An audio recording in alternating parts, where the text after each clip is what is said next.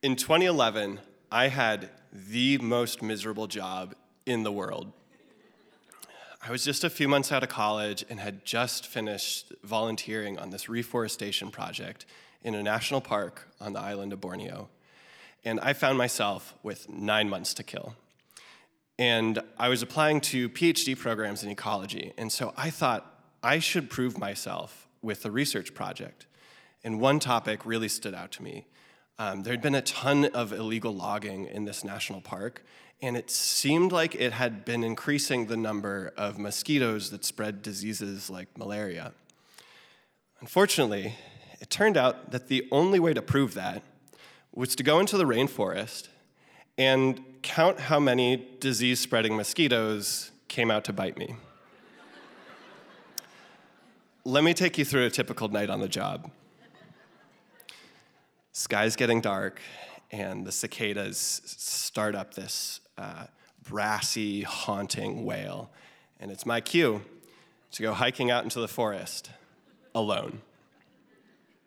All I've got with me is a notebook and a device called an aspirator. It's this tool that lets me suck up mosquitoes into little plastic vials, but unfortunately, it only works once the mosquitoes are actually biting me.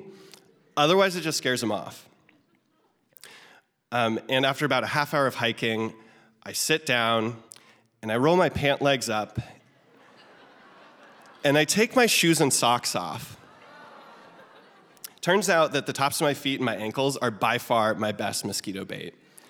And within 5 seconds, I've got my first customer.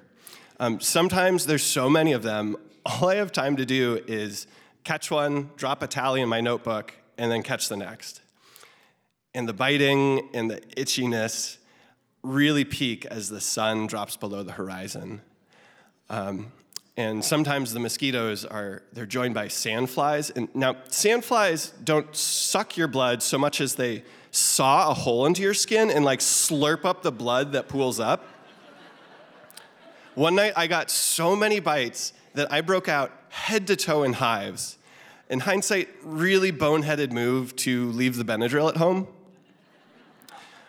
And within 15 minutes, it's pitch black. And that's great for the bites. They finally start to ebb a bit. But the night is about to get a whole lot spicier, because now is when the creepy crawlies start to come out. On bad nights, I have very, very close encounters with scorpions and giant centipedes, and on one very memorable occasion, a cobra. And invariably, at some point during this first hour of pitch black, the wall of insect noise around me gets pierced by some mysterious noise in the woods. And I'm reminded of the dozen or more locals who have all, unprompted, warned me that the forest is full of ghosts. You know that hair rising on the back of your neck feeling? It's really bad alone at night in a jungle that makes Jumanji look like a documentary. But you know what makes it 1,000 times worse? Being barefoot. I would have felt less naked and exposed if I had been fully nude but wearing a pair of Crocs. My only defense was to just make a louder noise than the one that I just heard. So a scurrying sound up in the canopy above me, I literally start belting out the Alaska flag song.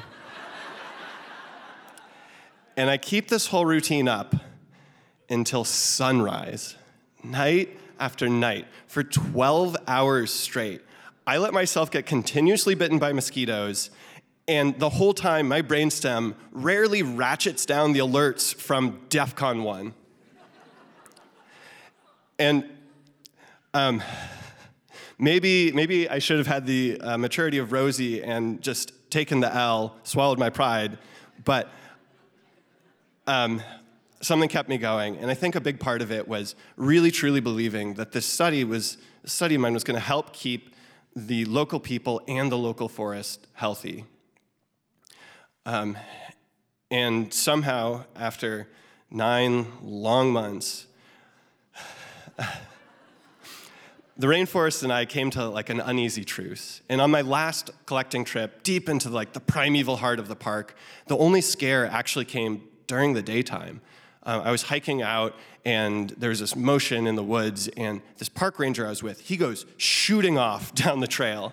And the motion turned out to be this cuddly bear cat, like think like a fluffy, oversized mongoose. And I caught up with the ranger, and he explained that he thought it had been a sun bear, the largest predator in the national park.